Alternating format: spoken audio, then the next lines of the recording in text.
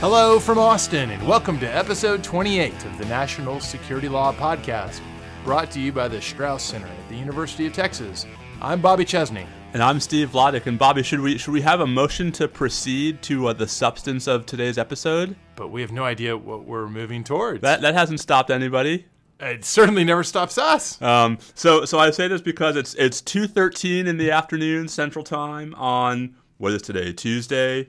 Right, July 25th. And the Senate has just done something interesting, which is to proceed to a healthcare bill that doesn't exist. Got to tell you, I don't follow it if it's not national security directly related, but I hear there's a thing about healthcare.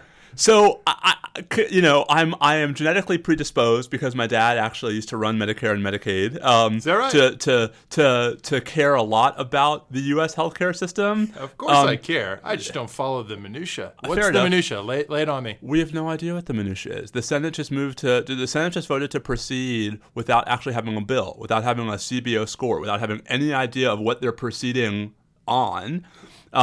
Even though it seems quite clear that the goal is to get rid of Obamacare and, to hell with the consequences. Well, I'm definitely not in favor of voting on bills people haven't read. There's national security law. You go out on a limb right there with that one. You should, or how about voting on a bill that doesn't exist? Forget having not read it, right? Well, which is worse?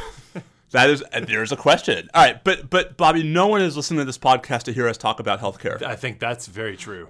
So why don't we tell the good folks at home what we have on tap for this special 104-degree summer episode? Would you say that this is our lightest week of content?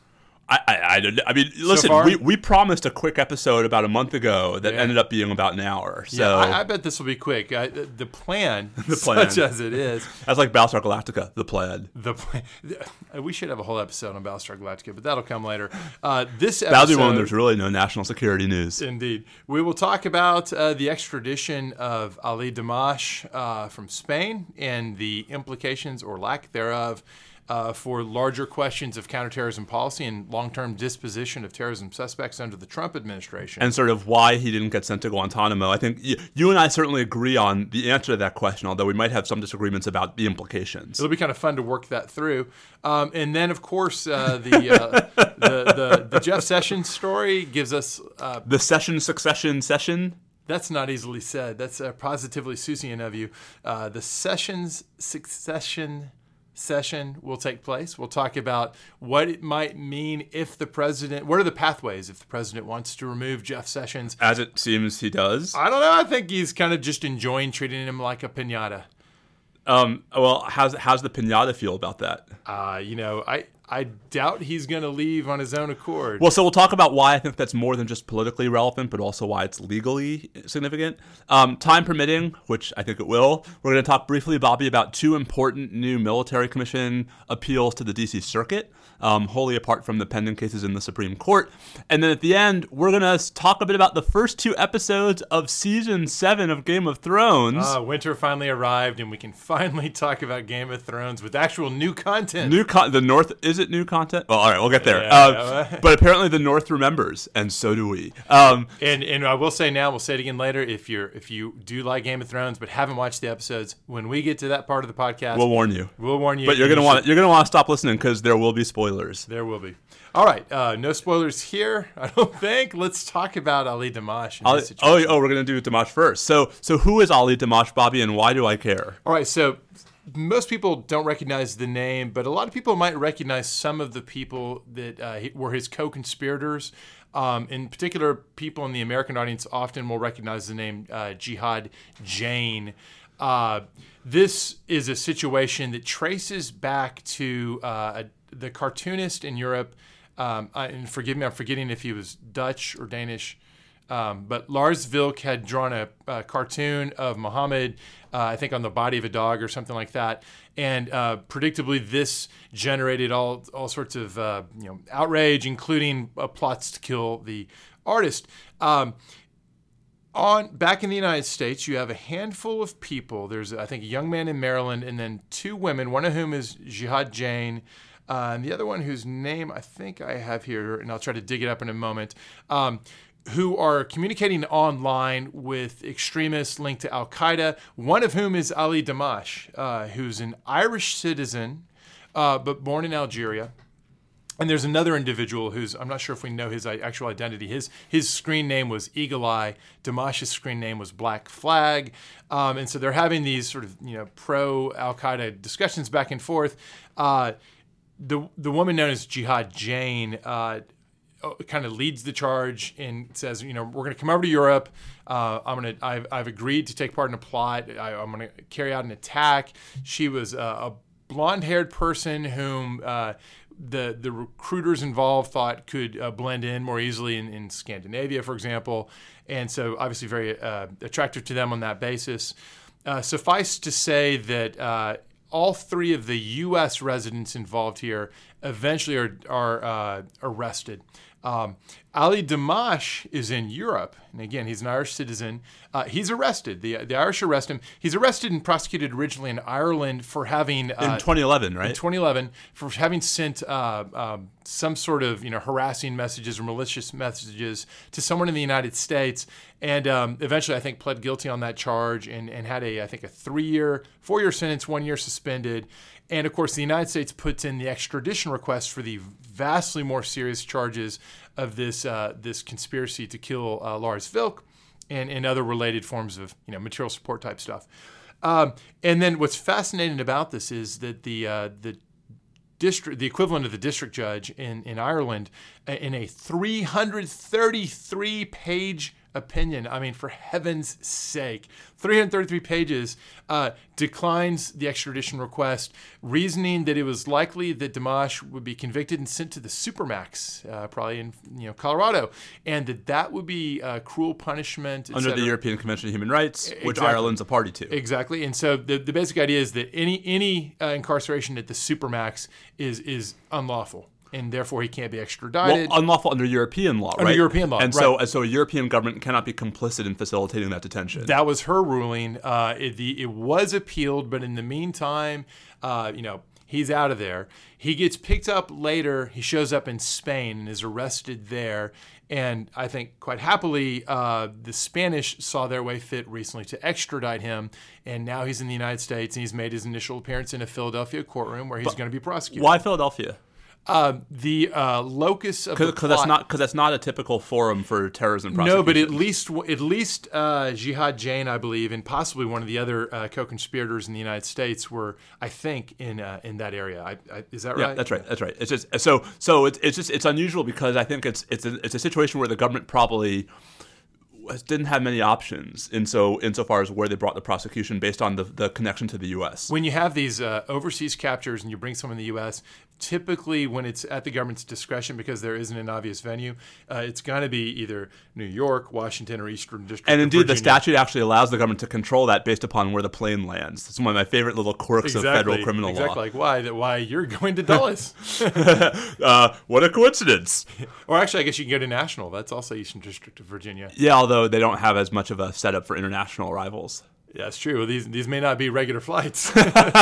Touche. Anyway, but yeah, so they're in Philadelphia because that's where the underlying American portion. And I should add that all three of those American participants in the conspiracy years back, long since, I think they all pled, all convicted, certainly. So, Bobby, I think this is not that interesting a case to me, right? Other than the fact that here we have, the New York Times had a headline about this on Friday that was like, in reversal of campaign pledge. Right. Trump sends new detainee to Article 3 courts. Now, I think you and I probably agree that the impetus for sending Damache to the Philadelphia federal court is that Spain would not have extradited him if there was any prospect of him being sent to Guantanamo, to a military commission, to anything other than an ordinary federal civilian criminal prosecution. Absolutely. I think there's zero doubt that unless the United States government gave diplomatic assurances, which I guarantee you they did, that he will not be put into military detention, won't be tried in a military commission, whether at Guantanamo or any other location, or in any other way proceeded against other than by the ordinary mechanisms of federal civilian criminal prosecution, there's no way they would have extradited him. Indeed, it's based on what I said before. It's actually pretty fortunate that they were able to get him to be extradited at all. So I agree with all of that. I would just say that it is, I think, still not a non-story. And let me take one shot at why I think it's still a big deal and why the New York Times may not have been overreaching with its headline, in that presumably the administration had a choice of taking this terrorism suspect who was indicted on terrorism-related charges and putting him in a civilian court, or not seeking the extradition in the first place, right? That is to say, like, someone made the choice to say, yes, we will accept these conditions in order to obtain custody over him. That leads me to sort of two different points. One, therefore, getting our hands on this guy was more important than than trying to reinvigorate Guantanamo in his case. Two, and perhaps more importantly, it suggests that this isn't actually easy, right? That there actually are often complications and complexities that, whatever you think of Guantanamo and of the military commission system, might lend themselves to sending lots of individual cases to a civilian court as opposed to a military commission. So I agree with the second one. I think that I'll come back to the first thing in a second. I just don't think it signifies anything at all about what their disposition is towards expanding or reopening Guantanamo. But I absolutely agree that it strongly validates something. I think anyone who works in this area, understands perfectly well and is not remotely controversial, which is that a lot of times the way you can acquire custody of some dangerous person who you'd like to see incapacitated requires involvement of your allies. And especially when they've got physical custody over the person. In any case where a terrorism suspect is captured in Europe, if the United States is eager to be the one controlling that person, you're only going to get them on European terms. Just as if the Europeans want somebody that we've got custody of, they're only going to get them on our terms. That's the way it always works in these situations. And so any idea that, if anyone has an idea that we could always, no matter what, get our hands on somebody and put them where we want to put them, that's just not how it works. But then does it suggest that perhaps at least some critics of President Obama are hypocrites because they did not appreciate and they refused to take seriously folks like you and I saying the same thing when we had prior cases during the Obama administration, when he and the Justice Department were heavily criticized for sending detainees picked up overseas into the civilian criminal justice system? I think that I don't know that there was a situation in the Obama years where you certainly had the occasional extraditions. I can think of a couple off the top of my head from Europe, right, where of course those people ended up in civilian court and of course were convicted. Where there were criticisms. Well, I can't recall whether in one of the extradition cases, I'm sure there was. I've no doubt we can find somebody. What I don't know is if there was a person of real stature. Did a member of Congress specifically criticize? Wait, you said a person of real stature. You're right. Okay, let me. or a person elected to our legislature. We are so cynical. Especially this week. I don't know that there's a case where you have an extradition where someone said, "Hey, this is outrageous. Why didn't Obama send that guy to Guantanamo?" It's so easily rebutted. I'm not sure that you have a case like that. That said, there certainly were cases where the choice was made to put someone into civilian court, and then the criticism was, "Well, why didn't you send him to Guantanamo?" But this connects to my response to your first point, which is that where it's an extradition situation and it's a simple binary, you can not have them, or you can have them in civilian court. I don't think it reveals anything about any administration's policy that they go ahead and take the person and put him in the civilian process. So I don't think it reveals anything about their policy. I do think it undermines, to a fairly substantial degree, criticisms that the same administration may have leveled on the campaign trail, right, toward their predecessors. I mean, I think you'd have to catch them out criticizing an extradition from Europe scenario. I disagree. I think when President Trump was criticizing, when then candidate Trump was criticizing Obama, right, I don't think there was anywhere near this kind of nuance. And so to me, right, this all sort of smacks of the criticisms of President Obama not actually being substantive policy disagreements, but being just there for pure partisan political purposes. I'm certainly not going to speak up in defense of those who, criticize the civilian criminal justice system, which obviously does a fabulous, indeed, almost unbelievable job in getting convictions in these cases. I think I'm well associated with defense of the utility of that solution. So this gives me an excuse to. I'm sorry, Bobby. Go ahead. But there's a but. I knew there was a but coming. But there's a but coming, and you know what Ned Stark said about everything from before the but. But we're getting ahead of ourselves. We said no spoilers. No spoilers. I didn't actually say what he said. Anyways, back to this world. I just don't think it is quite fair to say that this particular episode shows any hypocrisy, insofar as I think it's perfectly compatible with this result for Trump tomorrow to come out and say, in any situation where we are the ones that did the capturing or we have discretion, they're always going to Guantanamo. Listen, which would be a stupid policy, but I agree with that statement. My point is just that the kind of knee-jerk, oh, he's not sending him to Guantanamo, something must be wrong reaction that we saw during the Obama administration was strangely missing last week. And so, I mean, we're talking, right? And listen, I'm not fair. Right? And I mean, we're talking about, folks may not remember this, when Casey Anthony was acquitted, right? The Florida mom in that crazy case. We have a Casey Anthony side. Mitch McConnell wrote an op-ed. The Senate Majority Leader wrote an op-ed saying this is why we need military commissions. Right? Because sometimes people are acquitted in the civilian criminal justice system. I thought that was an Onion headline. I forgot that. That is really... it was, and when I saw that, I was sure it was an Onion headline. So all this is to say, listen, I think you and I are on the exact same page about all of the law and policy implications of the Damache case, modest though they may be. I think I just feel a lot more strongly than you do that there was such blatant knee-jerk hypocrisy about this issue during the Obama years, and that the fact that I haven't seen a public statement attributed to any member of Congress, to any former DOJ official, to anyone of stature about this episode, one way or the other, which to me just underscores, I mean, Bobby would say, well, that's because they're appreciating the nuance that this is an extradition case. And I call bullshit. No, that makes me sound like an idiot. No, okay, fine. But you see, right, we don't disagree. I just read much more into the silence here than you do. Yeah, and I guess maybe I'm just more cynical than you are, and I'm just so not surprised. You're more cynical than I am? I am not surprised. That is not how this podcast I'm not usually surprised goes. that no Republicans are making criticisms of the administration in a situation where it's so obvious what the response will be. I'm not surprised either, but I want to, I have the Shame Bell app on my phone now. What sort of sound does it make? And am I gonna hear that a lot as I try to make other points on this podcast? So I've been waiting to deploy it. I should have not previewed that it was coming, but let's see if I can do this right. Tap to shame, swing to ring. Uh-oh. It's not really working right now. I wish this was TV so people could watch you poking at your... Yeah, well, all right. I'll get the shame bell working by the end of this episode. Because there's nothing to be ashamed of here. No. All right. So if that's all we have to say about Damache, should we pivot to everyone's favorite Attorney General punching bag, Jeff Sessions? Yeah. Let's talk about our beleaguered Attorney General. Is he beleaguered? I guess he is beleaguered. Well, he is beleaguered. It was a fascinating But who is the source of the beleaguerment? That's the interesting question. All right. And by the way, I want to make beleaguerment work as a word. Like, I want to make that happen. Almost every episode we have some crazy new word, limitrophs and such, and now we have beleaguerment. There must be some version. There's be clowning. Is there a be beleaguered? Is there some sort of? Can you? It could be you beleaguer somebody. This was always my question about replevin, right? Replevin is the sort of replevin. What about plevin? Right, like replevin. I'm taking my property back. So what is plevin? Anyway, all right. So this all starts with President Trump's bizarre interview with the New York Times last week, right, where he went out of his way to be very critical of Attorney General Sessions for recusing from any involvement in the Russia investigation. I believe the president said something to the effect of, if he had known Sessions was going to recuse, he would not have picked him for Attorney General. Right.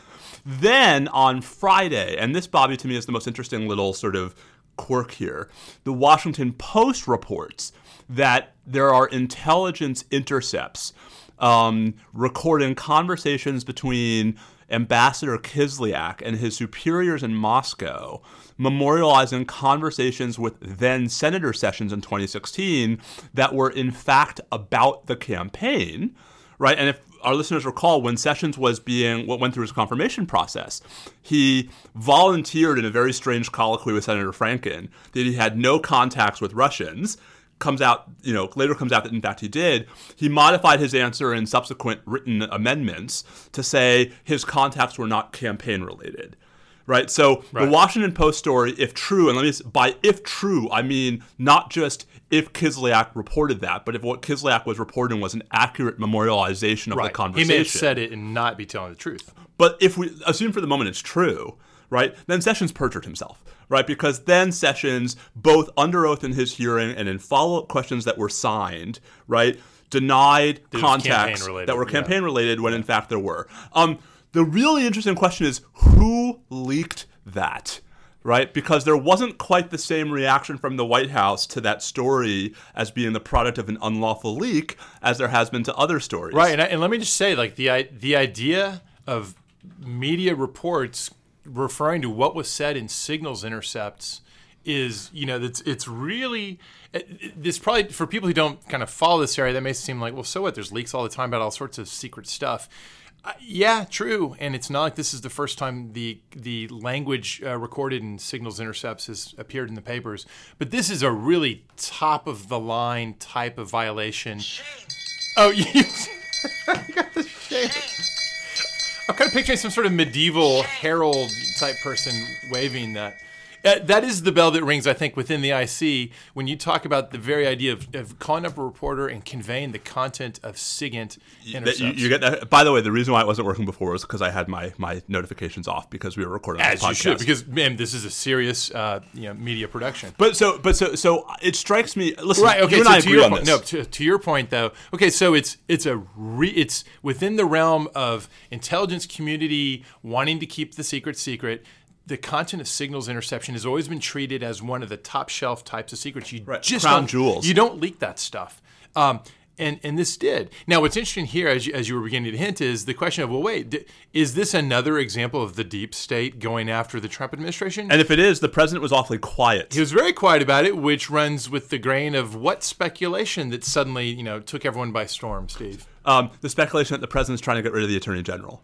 And that he is outing him to undermine him rather than frontally assaulting him. Right. So, and indeed, I mean, there was. Let me just say, please. Get rid of him, or perhaps just leverage him to maybe re-engage on the investigation. So I want to get to that, right? I want to get to what the end game is here. But first, I want to start with. I mean, I think it's really important not to undersell this, not to skip over this point, right? That here we had what, frankly, I think is one of the worst national security leaks of this administration to date. Right? And a president who has been only too happy to try to make the focus of the conversation be on the leaks, not the substance of what they're leaking, who apparently has nothing to say about this particular leak. That says everything to me. It is. And let me add to underscore the seriousness of it, because I think a lot of people's reaction was, oh, like it's news to the Russians that they're monitored. Well, of course, it's not news that we're trying to monitor them, and it's not news that sometimes we succeed. The question is it news that whatever the platform was for that particular call, and they'll be able to know it was this particular phone, that in fact is monitored, or I should say was monitored. Right. So it certainly probably isn't at this point. Right. So Helen Klein-Murillo and I have a post on Lawfare on Monday about how this story factors into the Sessions perjury conversation, which is really interesting because in one fell swoop, we go from is Sessions guilty of a felony to is he the last best hope for independence in our government? Yeah, she's going to show you everybody gets a second act. Well, okay. So or a third, fourth. So let's back up. So what I take away from the setup here before we get to the legal implications is that the president is really, really, really pissed about Russia and doesn't care at all about everything else Sessions is doing, which by all accounts is deeply in line with the president's domestic agenda. And all this is exactly what anybody who's a close observer of this stuff would expect. It's all Russia. If you are part of the problem that he perceives of people hounding him about Russia and his family, he's going to come after you. Okay, so then the question is, what can he accomplish, right? So it seems to me that there's no scenario in which Sessions would unrecuse on Russia, right? Because then he would fold. Right, I mean, what's the point? Yeah. Right? So it seems like the only thing you can accomplish, right, is forcing Sessions out.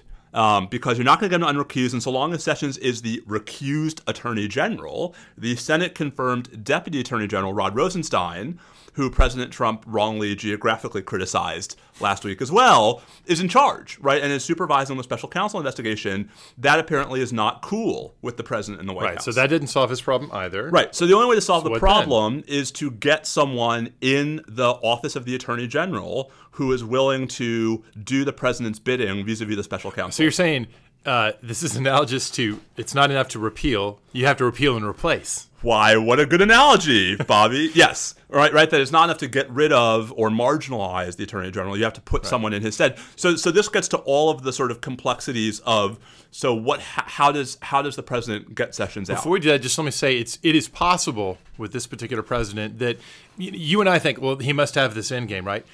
Probably. I think I agree. It's also possible that he's just pounding Jeff Sessions as punishment for making what he views as a betrayal type of mistake. No, right. Whether he's gotten to the end of this conversation or whether he's still at the beginning, right. I think there's no question why this is happening, right? This is all about Russia. Whether that means the president has some deep plan or whether this is just lashing out at the attorney general. He may be just punishing Sessions and sending a warning to everyone else in that sort of mob boss sort of style that seems to typify some of what's going on here. Luca Brasi sleeps with the fishes. That's right. He's sending people wrapped fish. Oh, yeah. Okay, but anyways, whether he's there already, although Amy also does that for Josh on The West Wing, and that's a different kind of message. Okay, anyway, all sorry, right, but I digress. All right. So let's get to the end game, and whether he's thinking about it or not. It's obviously, the leaks have suggested that now there's talk about replacing him. So sooner or later, somebody's gotten to that conversation. What are the options if they don't get anything out of this to improve their situation unless they replace him with someone more pliable? Right. So I wrote a post for Just Security on Monday about the 3 session succession scenarios. That's a mouthful. Yeah, but it was a fun title. Fox and Socks. All right, so let me briefly walk through the 3 scenarios, and I think our listeners will understand how they differ in their implications. The most obvious and straightforward scenario is the one provided for by the DOJ succession statute, 28 U.S.C. Section 508. And by President Trump's own executive order on DOJ succession, which is, in the case of a vacancy in the Office of the Attorney General, the acting Attorney General is the Deputy Attorney General, right? Rod Rosenstein. Okay. So textbook, straight up, vacancy. Doesn't help him, though. Deputy's in charge. Well, so unless you get rid of the Deputy Attorney General, and then you have the Associate Attorney General, Rachel Brand, and then that's not going to solve their problem either. And then you have Dana Bente, who is the U.S. Attorney for the Eastern District of Virginia. Right. Not obvious to me that would solve their problem either. Right, in fact, I would say probably not. So it looks like the straight line DOJ succession route, if the whole goal here is to exert more influence over Special Counsel Mueller and the Russia investigation, it looks like the first most obvious scenario, just follow the DOJ succession playbook, not really going to get you there. Let me press on that. What if the Rod Rosenstein and Rachel Brand parts, that obviously is not going to help him. But he can, by executive order, change who the first up U.S. attorney in that line of succession could be. Does that need to be a Senate-confirmed U.S. attorney? And if so, is there anyone that's likely to be a loyalist to him on this issue, such that he could issue an executive order, make that person the new number 4, and then fire the top 3? So I'm gonna screw this up, but Brian, I'm gonna mess up his last name. I think it's Gividen, pointed this out to me offline that the U.S. attorney for the Northern District of Texas, John Parker, I think is his name, is confirmed right now, but that he was appointed through a weird procedure. It was a federal judge who appointed him and not the president. So there's actually a really weird appointments clause question. Is there some sort of, I don't understand. There's a statute, there's a statute that apparently allows for the appointment of a U.S. attorney by a judge in certain cases. Anyway, but the short version, Bobby, is I don't think there will be an obvious person in the Senate-confirmed line of DOJ succession to carry the water if President Trump is going to fight. I don't think there's a Bork right here, if we go back to our Saturday Night Massacre. Wow. But also and this is the most important point, there doesn't need to be. So tell me about these other pathways. Okay, so if we assume that that the president's not going to find the kind of successor he wants in the ordinary DOJ succession landscape, then we come, my friends, to the Federal Vacancies Reform Act of 1998, which I won't call the VRA because the VRA is the Voting Rights Act. Yeah, good point. And the Vacancies Reform Act is bizarre. I'll just start there. So do you know what were the circumstances that led to its enactment? We should figure this out, and I should have done that before this episode. But that would require prep. That would require prep. I think there was a concern, right, that the president was being hamstrung in at least some respects with regard to filling vacancies in various cabinet departments because not everyone had the same kind of structured succession plan that DOJ has. Right, and you didn't necessarily want to have a civil service deputy be able to frustrate the president's executive authority. This is sort of a unitary executive enhancing measure. So to that end, The Federal Vacancies Reform Act, which I believe you can find at 5 U.S.C. 5534, if my math is right. I hope I have that right. Or 3354? One of those. We'll tweet it. Basically says that in the case of a vacancy, and Bobby, here's where things get interesting, because the office holder dies, resigns, or is otherwise unable to discharge the duties of his office. There's some language for interpretation. Well, yes, we'll come back to that. The president can actually exercise two other options. So the first option is to pick anybody who holds a, quote, PAS position. PAS stands for Presidentially Appointed Senate Confirmed. Bobby, anywhere in the government. Right.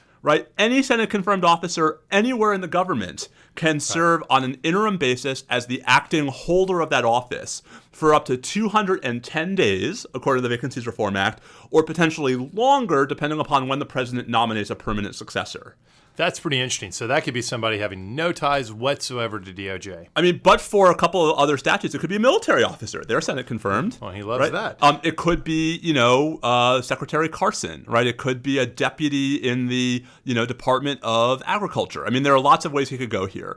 Or, and this is the important or, the statute also allows for the appointment on an acting basis of someone who is already in the relevant department, has been there for at least 90 days, and holds a salary pay scale level of GS-15 or higher. Right, so senior. And so if you think about DOJ, Bobby, folks who were on the beachhead team, right, for President Trump's DOJ transition, who have been there since January, someone like the acting Solicitor General, Jeff Wall, right, folks who are acting division leaders at DOJ, they're all GS-15s or higher.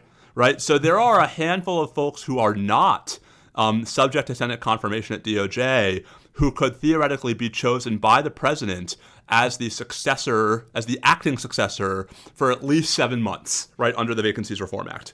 Okay, so that's a real possibility. What's the catch? So there are two catches. The first catch is a pretty easy one. There is a fight about whether the Vacancies Reform Act is overrides, right, the DOJ succession statute on the theory that the specific statute should govern the general. If there's a special statute for DOJ, the argument goes, why should this general federal government-wide statute control? Right. Now, OLC has written opinions on this and has concluded that the Vacancies Reform Act does indeed supersede the DOJ Succession Act because it's not clear that it's general compared to the specific DOJ statute, and because it's later in time, right? That is to say, the Vacancies Reform Act dates to 1998. The DOJ Succession Statute, I think, dates to the 1960s. Well, and I'll tell you, while you're talking, I've been kind of browsing through the Senate report. So Fred Thompson introduced this bill. Yep. And there's a lot of stuff in you mean so which Fred Thompson character do we like? The district attorney on Law and Order, the admiral on The Hunt for Red October, the tower controller in Die Hard 2? I think Law and Order. Certainly not the candidate one. His heart wasn't into that role. Yeah, seriously. Remember that? Yeah. It's got a bunch of stuff about how they were thinking specifically about the Justice Department when they were developing the statute. So I think on this point, OLC's right. Yeah. The harder one, and this is also where there's some question about then Senator Thompson's floor statements, is why the statute doesn't refer to situations where the office holder has been fired. Right. Now that's really interesting. Right. So it says. So what does Thompson's floor statement reveal about that? So Thompson said on the floor of the Senate that he understood the term or is otherwise unable to exercise the duties of the office to encompass fired. Right. Well, because you certainly can't exercise the duty of your office. That's right. But there are other federal statutes that actually refer to dies, resigns, is terminated, or is otherwise able to, right? So the exclusion of that term, and this gets down to basic statutory interpretation preferences. Are you of the flavor that cares what the sponsor said? Right. Or you only care about what was enacted? And so I don't want to say that there's a clear answer to this. I just want to flag that this is a matter of dispute and why, for example, the president and the White House, insofar as they're paying attention to this, might care quite a lot about whether Jeff Sessions resigns, in which case there's no question the Vacancies Reform Act is available, or is fired, in which case there's at least an argument that it's not. Now, here's to tie this back to our last episode where we went or 2 episodes back when we went in depth on political question doctrine. This interpretive question, is there any way in which this gets in front of a judge for a judicial determination, or if a fight emerges, let's say the administration goes this route, they fire him, and then act under the Vacancies Act and say, all right, well, our interpretation is that termination, triggers this, and someone disagrees, who could litigate it? Well, so imagine all the people who are subject to coercive actions by the Attorney General of the United States. every immigrant in a removal proceeding, every federal criminal, right, presumably could object that any situation where you have a relevant document signed by the acting attorney general, there's your injury in fact and such, and the argument is that the acting attorney general was not lawfully appointed and therefore did not have the authority to do the thing. Bobby, a FISA warrant. Right? Could you object to a FISA warrant, which, by the way, has to be signed by the attorney, or the person with the power of the attorney general, which FISA defines to include the acting attorney general, right? Right. So is there any way for a court to dodge it then, or could a large number of people put this issue before it? I think this would get litigated. Actually, I think there's much more of a straight shot to litigating this question than the question of whether Bob Mueller is fired for cause, whether there actually is cause, right, in a case where the special counsel is fired purportedly for cause. Then you have a much harder showing of who's the right plaintiff. So that suggests that indeed there is a great advantage to the White House if Sessions will resign. Because it moots this question, right? And as long as OLC is correct that the Vacancies Reform Act trumps the DOJ succession statute, which I think it is, right? Then the president would have, at least on an interim basis, a wide pool of people from which to choose an acting attorney general who would not have the authority of the attorney general in all respects, but who would, I think, in all the ones that we care about. Interesting. Okay, but so a cloud does hang over this pathway as well. Well, I think this is why the cloud is firing Sessions, right? I think this is why if they have to do it that way. Well, so I think this, I mean, listen, if there's a lawyer who really knows what they're doing, who's pushing this, and it's not just the president off on one of his frolics, I think this is why they would much rather have Sessions resign, not just for the political optics, but because it moots any question about the Vacancies Reform Act. So if we read tomorrow that not only is the president tweeting things that make the attorney general feel bad, but meanwhile there's also some sort of formal offer of a Caribbean ambassadorship, the carrot and the stick are in play, and now we know why. That's right. All right. But it's worth stressing that either of the first two scenarios we've laid out still only get you an acting attorney general. Right. That's not a long-term solution. But then again, this isn't about long-term policy because he's already getting the policy he wants. What he's not getting that he wants is an end to the Russia investigation. Right. So imagine that the Vacancies Reform Act route is available to him. Imagine that he finds a, quote, PAS, unquote, person or a current Justice Department GS-15, right, who's willing to go in, who is not bound by ethical and DOJ rules to recuse because they didn't have prior contacts with Russia, and who takes it upon themselves to fire Bob Mueller. Right. Because that's what, I mean, that's what we're talking about. Right? That's the end game. Yeah. Well, at that point, then we've got drama, right? Yeah, we do. Firing Bob Mueller doesn't end the investigation, right? The regulation does not allow the attorney general or the acting attorney general to terminate the investigation. Only the special counsel can. But firing Bob Mueller allows for the appointment of a new special counsel. Who could be anybody. Who could be anybody and who could themselves terminate the investigation. And certainly would. Anyone who's going to fire Mueller. Oh, at that point, we're far enough down into the that's all done, and then the only thing that would slow it down would be if there could be litigation on the fired for good cause, which again goes back to the resign versus fired. Now, to that, the ground has been laid a little bit with this sort of theme that the president and others are putting out there. Kellyanne Conway is putting out there this attempt to cast aspersions and all these. I think what most reasonable observers would say the impressive set of lawyers and public servants that have joined this team because. How dare they? They've donated money to Democrats. Some of them. You know who else has donated money to Democrats? President Donald Trump. Yeah. Ivanka Trump, Anthony Scaramucci. Indeed, they've all donated more money to Democrats than any of the lawyers on Bob Mueller's team. There's got to be some great kind of counter tweet in there. I look forward to you to produce it. No, someone else did it already. All right, but all this is just to say, right? If the end game is getting rid of the investigation, right? I think you and I would probably agree. We still have to get to sort of a permanent attorney general, but right, you and I would agree that legally. That's available. Yeah, right? and I would also add that even if at the end of the day, somewhere along the way, the various contingencies you just walked through end up not panning out for the Trump administration, at a minimum, they would succeed in derailing any actual functioning of the investigation and progress for a long time. And then everything, I think, Bobby, would pivot to Congress, right? And there would be two different questions there. One, does some amount of these machinations constitute the crossing of a red line that pushes Congress to ramp up its own investigations? And I got to tell you, I seriously doubt that those who have stuck with them this far by those sorts of machinations, I don't think that's going to be the thing that changes it for them. I don't know. Especially if the polling doesn't change, because a majority of likely Republican voters still strongly endorse the president. Yeah, except there are two different things, right? The two things are Jeff Sessions and Bob Mueller are not Sally Yates and Jim Comey, right? Sessions is one of their own. 51 Republican senators and Joe Manchin all voted to confirm him, right? Bob Mueller, I mean, there have been a ton of statements from not exactly the most left-leaning Republicans in Congress have support for Bob Mueller. The Sessions angle might get you a few more people than you otherwise would get, maybe a lot more in the Senate. I don't think it'll help you in the House. Yeah, but the Senate's where the action is. Right? So, we also learned, right, last week, buried in all the other headlines, Richard Burr came out and said that whole unmasking thing was all of Devin Nunes's making, right? Like there actually was no there, which you and I are shocked and appalled. There's gambling going on. I was glad to see Burr, coming out on this and showing independence, and he has. But so the other possibility then is, could you get veto-proof supermajorities to reenact the independent counsel statute? And I think not. I don't think not today. I just don't think that all this, it's going to be so muddy, and when it starts unfolding, if it does go this way, there's going to be such a massive effort to delegitimize Mueller and his team.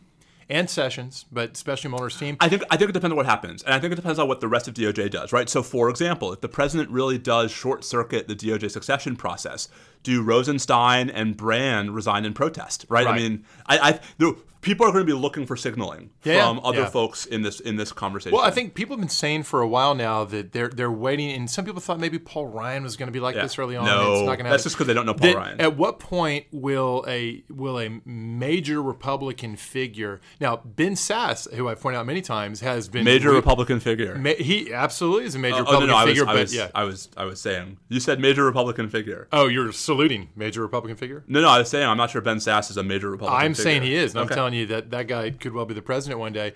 I think that he's a maverick on these issues, though, and doesn't represent. Can we not use the word maverick today? In honor of Senator McCain? Yes, the maverick who came all the way back to Washington to take healthcare away from millions of Americans. Well, this is not a healthcare podcast. I know. All right, I won't try to debate healthcare with you. Listen, I mean, you and I probably we agree on the basics, which is that we're not there yet, right? Right. I don't know if there's a moment at which I don't know if there's a red line, and if so, what that red line is. But surely some of what we've been hypothesizing here could at least bring some prominent Republicans closer to that point. It'll be another notch, and it's like we're laying these straws across the camel's back, and the question is which one's the straw. All right. Now, but we haven't exhausted the possibilities. I was going to say so we have to get to the last nuclear option. And does it in some way have a different political valence? All right. So all we've been talking about so far is replacing Sessions on a temporary acting basis. Of course, there's the question of who would be the next permanent confirmed constitutionally authorized attorney general, and there's been a lot of discussion about the possibility that President Trump would recess appoint a successor. So recess appointments, just for the folks who aren't necessarily con law professors, President has the authority to fill vacancies during recesses of the Senate. The Supreme Court in 2014 in the Noel Cannon case held that the vacancy does not have to arise during the recess, that a recess is any time the Senate is out of business for 10 or more days. And say, Steve, when will that come up again? Well, so soon? It might come up in all. So this is the question right now. So the Senate is scheduled to go on colloquial term recess in August.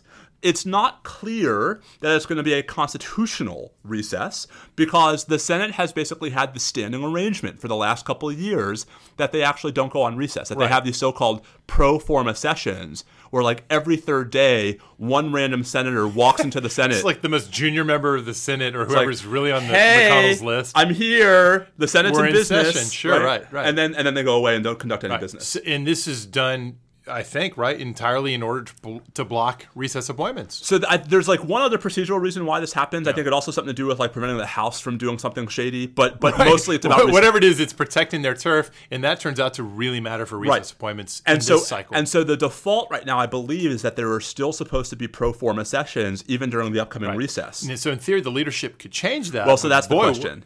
I would imagine they don't want that problem. So this is the question, right? Is there going to be any pressure from the White House on the Republican leadership in the Senate? Now, Minority Leader Schumer apparently said today on the floor of the Senate, I've only seen this secondhand, but he apparently said something like, it would have to be a filibuster-proof majority to change the rules to allow for a proper recess. Of course, that leads me to think that the Republicans could nuke the filibuster. They could, but why would McConnell want to do that? Well, that I just, especially as you said a moment ago, in order to stick it to their former colleague Jeff Sessions. But okay, so I don't think he would, but let's just play this out if he did, right? So in a world in which somehow the White House is able to convince the Senate Republicans to actually go on a real recess, a constitutionally meaningful recess in August, that opens the door to recess appointments. By the way, not just of the Attorney General, but of like the 115 open federal judgeships. Right. I mean, across the board. And the recess appointment would last until the expiration of the, quote, next session of the Senate, unquote. And that's not soon. No, that would be January 3rd, 2019. So a recess appointed Attorney General, if you could get it, would be there for about a year and a half. Yep, which is about double the benefit you get from the vacancies approach. So I think that they're not going to be able to get the Senate to I think that's open probably the door right. for them. And so then what we're looking at is Sessions either stays and says, to hell with you, I'm the Attorney General of the United States. If you want to fire me, otherwise I'm going to do my job. That's right. Right? Or he leaves, and then we're back into the sort of, vagaries of the Vacancies Reform Act of 1998. I guess, so prognostications, what's most likely to happen? I'm thinking they continue to abuse everyone involved, but don't actually pull the trigger on these firings. I think that's right. Barring until so where we are today, unless things get more sensitive. Well, so that's what I was going to say. Yeah. Where we are today, but listen, I mean, Paul Manafort was subpoenaed today, right, by I think the Senate Judiciary Committee. I mean, things are happening. Yep. And so I think that where we are today, there probably is not quite enough to really push the White House to take the plunge. Right. It is not hard to imagine, though, that they're building the case for when it comes, and that indeed the perjury stuff, which ironically is perjury about Russia, was a trial balloon. But it's a great bit of judo, and we've seen them do this before with Jim Comey. The claim that we have to get rid of him because look how he mishandled and mistreated poor Hillary. Same deal of Jeff Sessions lying about the Russians. Got to get rid of that guy. It's a judo move to turn the enemy's arguments against them. Except it's so transparent. Anyway. Right, but so what? Right. Well, because not everyone listens to this podcast. Okay, so I think we're on the same page, and I think the best prediction is unless and until the inside scoop is that Mueller's investigation is getting really close to the bone to the family or to Trump himself. And by the way, let me just take this moment to point out, in his interview with the New York Times, right, President Trump said, if the special counsel starts looking at my finances, that would be a red line. Right. And I will add, by the way, there's no question they're already looking at their finances. And it doesn't even have to be a thing. A lot of people got excited thinking, Mueller's going to see the income tax returns and all the rest. I don't think it's even necessarily the case that there's going to be some smoking gun there. It's just going to be revealed that there were claims about his wealth that weren't true, or it's all more complicated, or it's shady, or some of his businesses were propped up by investments by Russian tycoons. And it may not be the collusion word, but it's different than what was being said. That's right. It's embarrassing. And clearly, this is someone who has a particular focus on this issue. And so if he thinks it's really going to come out, then I see them going the Vacancies Act path. And firing Sessions and forcing the question. Because I think it's quite clear. If Jeff Sessions was going to resign, he would have already. Yeah, no. I think he'll hopefully stay. Which is ironic because, I mean, I don't think it will surprise anyone who listens to this podcast to hear that I am not exactly Jeff Sessions' biggest fan. No, and so we'll add Sessions now to the list that already included Rosenstein as people that you don't really want to be there you don't want to be there to begin with, but you're glad they're there now. Oh, but I have to say, I mean, like Rosenstein, I mean, people can't see my hands right now. Like Rosenstein is like, Tom Seaver, right? Compared to Jeff Sessions, like. Who are you going to tag with? Daniel Murphy, right? I mean, like, insofar as like how, that metaphor didn't really work. But I was gonna say I'm having trouble processing. I say like Jose Lima or something. Like I actually don't have. I think Rod Rosenstein and I disagree on a number of policy issues, right? But I actually think our disagreements are principled and respectful and deep. Right. I actually cannot stand where the current Attorney General of the United States is on most of the domestic policy issues that I care about. But then again, that doesn't cause a problem for you here because any replacement would be more or less the same on those. But wouldn't be recused from the Russia investigation. So, it's funny.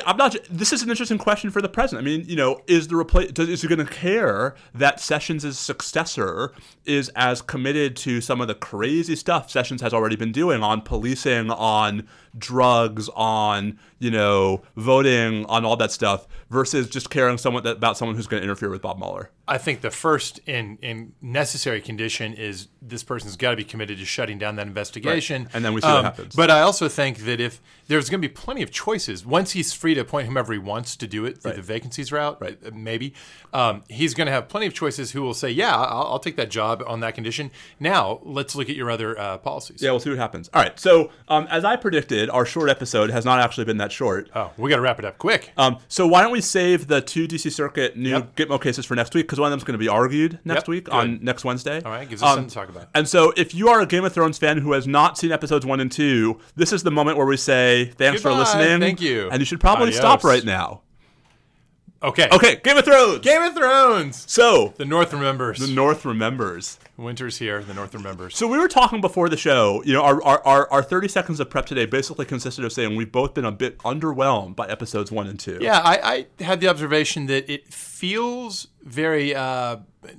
I say plot-driven in a negative way, that there are just certain necessities to move the story forward, and it just feels like this thing has to happen. Yeah, then let's have that thing happen, and it didn't feel organic and natural, and it interferes with the suspension of disbelief that makes it all so fun. Yeah, think about how so the scene in episode 2, right, where Arya is back at the pub with hot pie. Yeah, and then look who's pub I'm in. And no, that's fine. That was like Arya's way of learning stuff. Contrast that with Arya and Nymeria, which I thought was a really powerful scene about, Arya and Nymeria, do they recognize each other?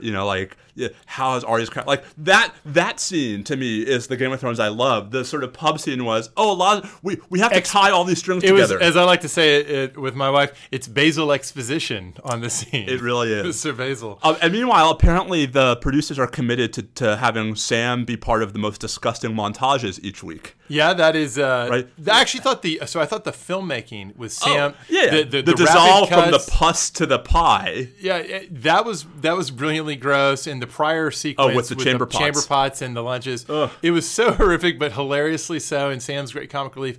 I continue to think that Sam is a key character for George Martin. Look at Dragonstone, right? So Sam's stunning revelation that Dragonstone is shockingly built on a mountain of dragon glass. I wish my archival research was that easy. All right, let's see. Got access to the archive. Let's grab a book. Let's grab a random book off the shelf. Hey, look, there's actually even a drawing to tell me the thing I needed to know. That is darn convenient. And let me send to Ravens, who apparently, the Ravens apparently, since season 6, have learned how to travel at warp speed. No, the whole thing unfolded so fast. And to add to that line of criticism, the Clash of the Greyjoys, come on. It felt so contrived. Yeah, although I'm not shedding a tear for the Sand Snakes. No, hey, the outcome is a different question, but just the idea that in such a terribly important situation that the I guess we'll call it the Targaryen fleet of the Greyjoys, caught by surprise to that degree. Right. Where was their radar technology? Well, the level of intelligence required for Euron to be able to say, oh, you need me to do more? Okay, I'll go do more. I know exactly what we're going to go do. And I know exactly where I'm going to find, right, the Yara Theon fleet. Right. In a world in which they've got they haven't, it would have helped a lot if they'd had at least some kind of little plot device. That's right. A raven. A MacGuffin. Or having somebody, do you know this term MacGuffin? Yeah, right? Yeah. They needed a MacGuffin to explain exactly how Euron found that fleet. Exactly. At least have some spy report to him. So we talked a couple weeks ago about how it's shaping up where season 7 is going to be the sort of the humans sorting things out, and then season 8 is going to be the White Walkers. It sure feels like that's where this is going. We haven't seen hardly anything of Bran. We've seen almost nothing of the White Walkers. And I have to say, that's fine.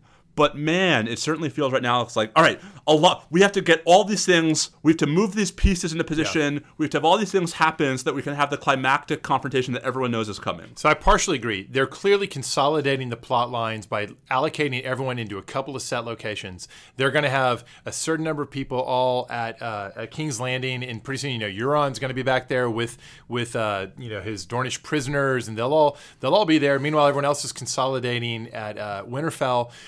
That said, I disagree that they're going to keep the White Walkers sidelined. I think they're gearing up towards a major battle at Eastwatch. Eastwatch by the sea. By the sea, and it's interesting where the wildlings get overrun. The Brotherhood Without Banners and Tormund. Hound, they're all heading up there. And Tormund. Yeah, and Tormund as well. And I hope he makes it out of it. I'm afraid he might be the next beloved character to not make it. I was worried for a minute on Sunday that Arya was going to bite it. Well, I thought when they presented the wolf, and they. Okay, so let's talk about that whole sequence. You said you liked it. I didn't like what they were doing with Arya there. She's been through so much. It's all about denial of her roots and toughening and hardening, and she's begun her revenge train. And then, man, like that, and I'm not saying I would have in real life with those circumstances acted differently, but suddenly she's like, no, oh, never mind. All right, forget King's Landing. I'm going to Winterfell, and she had this. There was a moment where I thought there was a setup because she was smiling. She's just eating this great meal with her old friend, and she's on the road to go get back to her family. And then the wolf appears, and the wolf doesn't seem to recognize her. And I thought, damn, I think they're gonna have that wolf bite her head off or something here. No. Oh no. See, I read the scene different. I read the scene with Nymeria differently. See, I think the wolf recognized her. No, I know. But I thought when it wasn't clear what was gonna happen, I thought they were gonna. I thought it was sort of like in Hot Shots when the pilot gets in there and he's like, everything's turning, going great for me and the kids, and I've got the solution to the JFK conspiracy. No, I hear you. But I guess so. Here's the thing. Arya says that isn't her.